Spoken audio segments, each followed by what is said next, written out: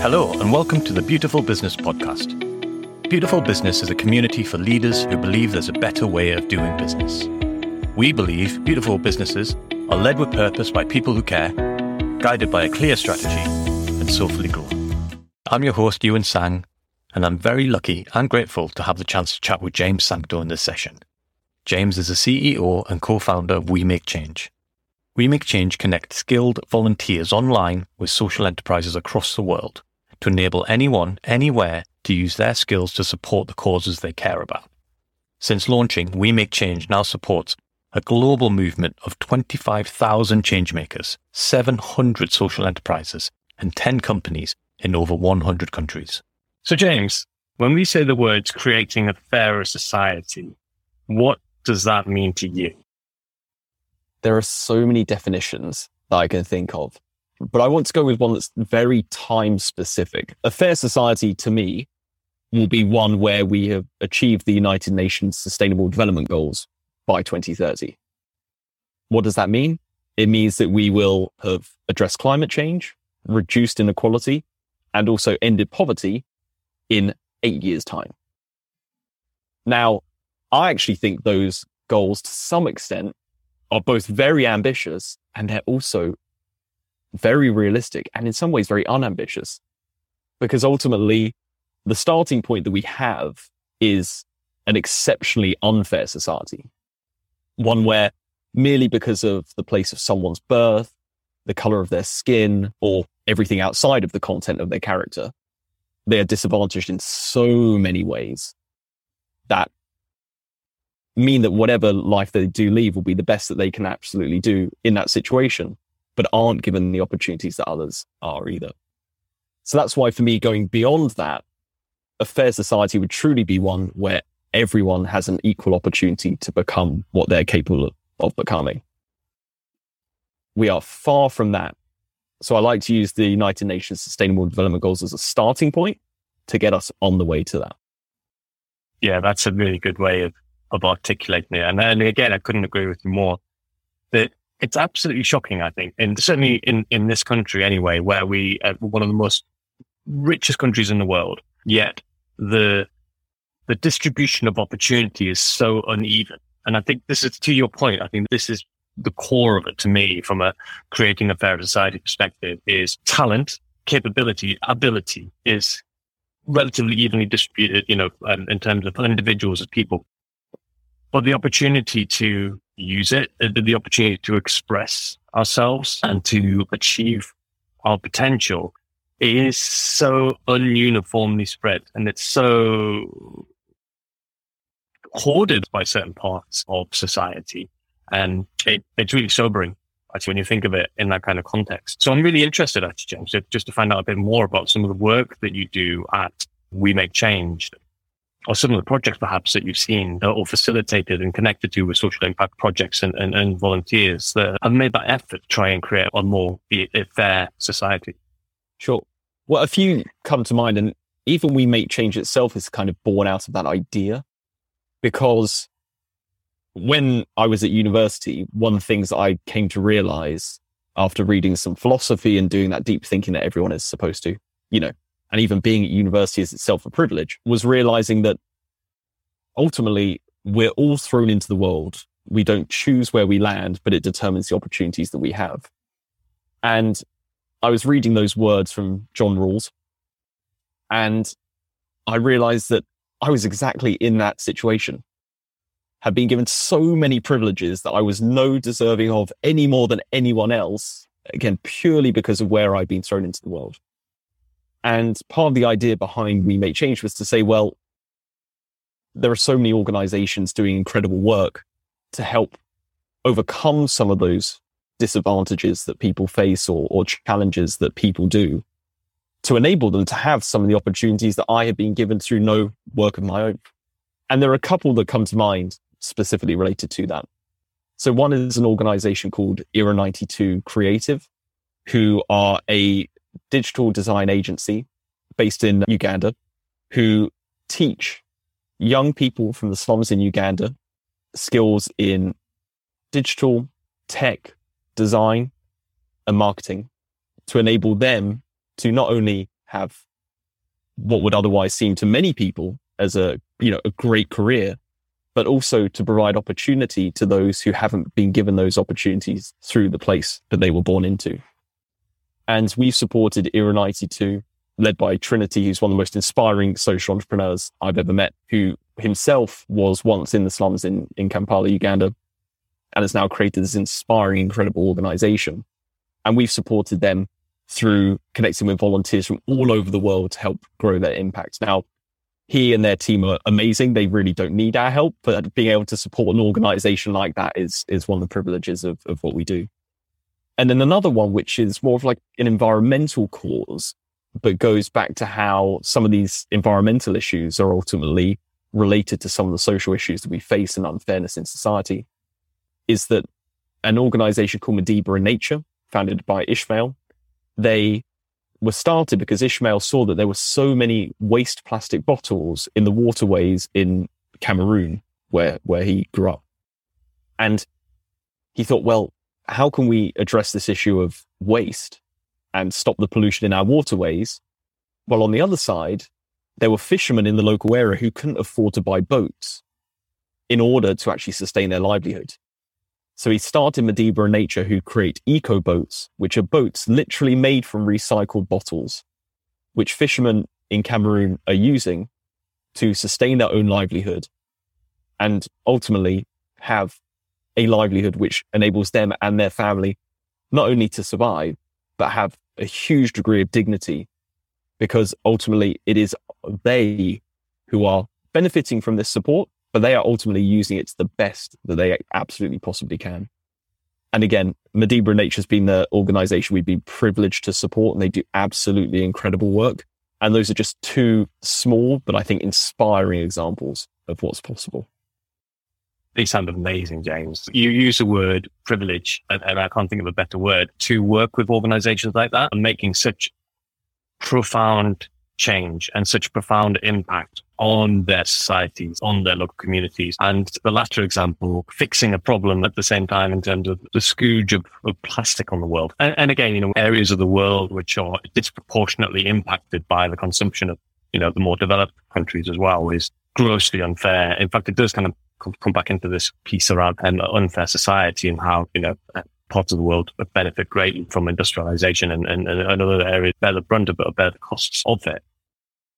There's a couple of things we talked a bit there about these social entrepreneurs being so inspiring. I wonder, do you feel like, certainly with some of the projects that you have been involved in, we talk a lot about being able to measure impact, being able to see impact. And one interesting conversation I had recently was the need for us to almost kind of shift away from thinking, we need to change the lives of 200 school children or things like this, and more think about, if we can change a life one, and from that create, this story, create an example and create this kind of inspiration for others that can enable this kind of change. Do you see that come through? Because again, we think back to some of our listeners, and they think, well, what kind of change, how can I change? I can't go out and create these kind of recycled boats and things like this. So just understanding that scale of impact would be good to get your thoughts on.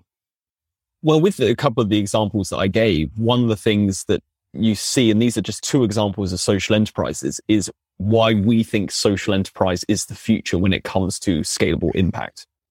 Because traditional nonprofits, again, do amazing work, and some of it most needed at the most dire times.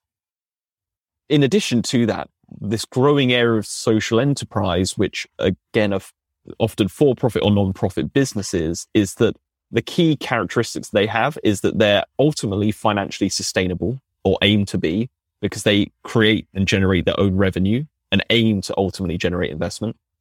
They have scalable impact because often they leverage technology to actually make the impact that they do. But then the final thing is that they often limited on resources because they're trying to become financially sustainable. And in those early stages, one of the things they absolutely need are skills and expertise to help get them there. And these examples just show that by supporting social enterprises is that you're ultimately able to not only empower the social entrepreneurs that you're supporting through your volunteering skills, but you're enabling them to grow their organizations who are ultimately going to support hundreds, if not thousands of people addressing all kinds of different challenges as well. And I think this is one of the areas where people often don't realize that they don't need to be the person who is teaching that child how to do graphic design or to be picking up those bottles that are in the waterways in Cameroon. They can be supporting those organizations who do through using their really highly valued and specialist skills so that they can multiply the impact that they make. And even though it might feel like there's a bit of a distance there, because if you're the one actually picking those bottles up or you're the one who's teaching that person, you really feel and see the impact that you're having on that individual on that waterway.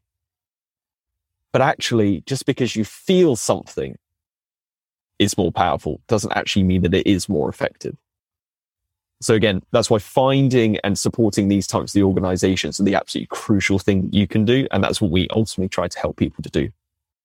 Fabulous. I think that as well, when you run an organization that can look at that impact and almost counterintuitive in the sense that you want that almost like kind of disconnect away from, you know, you don't have to be on the beach picking up the litter or on the waterways picking up the bottles and things like that, and that your impact could actually be greater further up or further down that kind of journey.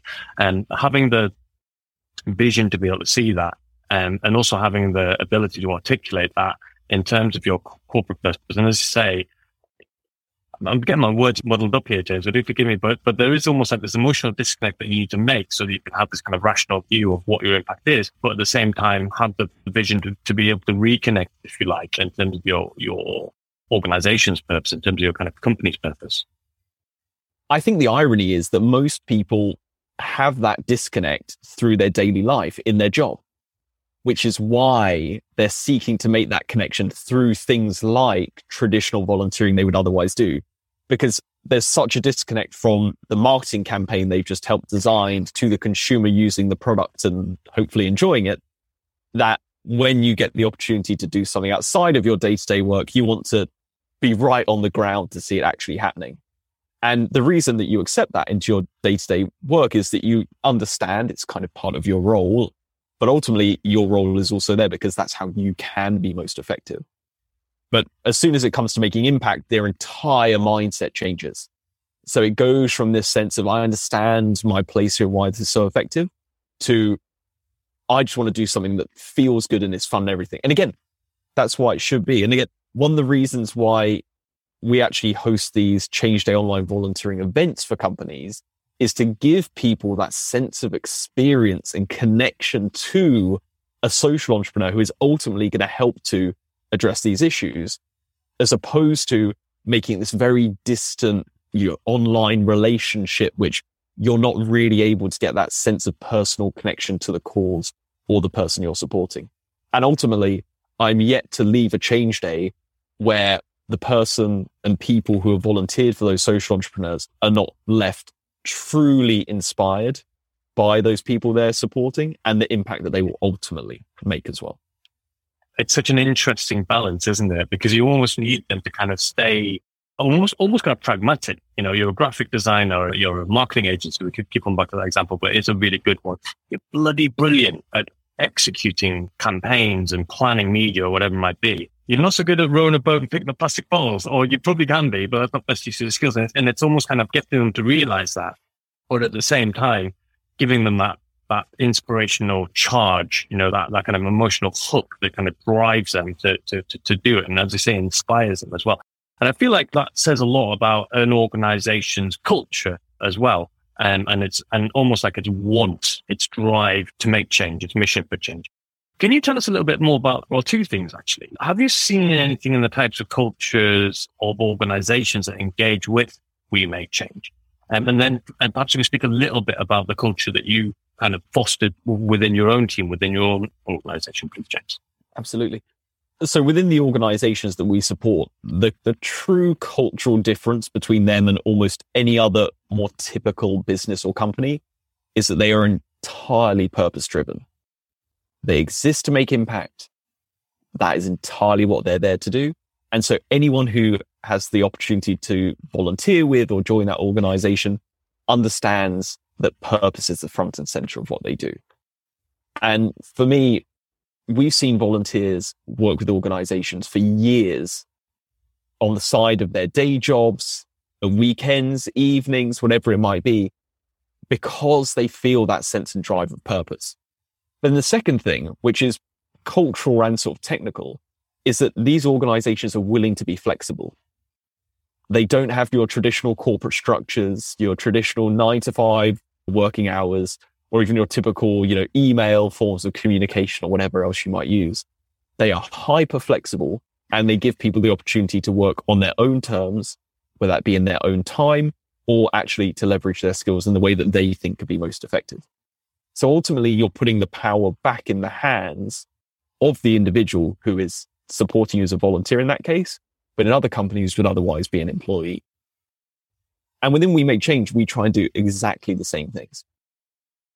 Because in addition to having that sense of purpose by existing to enabling anyone, anywhere choose their skills to support the causes they care about, is that for us, we understand that as an organization, we can only help to address the challenges the world faces today if we come together and enable anyone, anywhere to help solve them.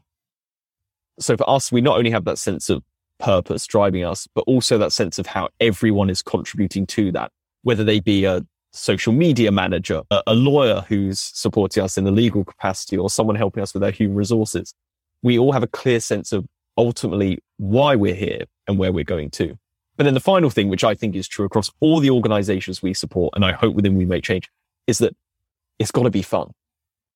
Because the only way you can truly make change if it's fun along the way. And we're addressing truly serious issues. But we also realize that it has to be an enjoyable experience if people are going to continue on and go through some of the harder times people might face, whether that be personally, professionally, or otherwise. And so for me, the key aspects of our culture are not only a true sense of purpose, giving people that sense of power and opportunity through their roles and what they do, but ultimately having fun along the way as well. Thanks so much, James Sancto from We Make Change, for sharing your stories, your experiences, and your passion on how we can all be making a positive change in the world. Thank you for joining us for this week's Beautiful Business podcast. Beautiful Business is a community for leaders who believe there's a better way to do business. Join us next time for more interesting discussions on how businesses can bring about change, helping communities, building a fairer society, and safeguarding the planet. You can also join in the discussion at www.beautifulbusiness.uk.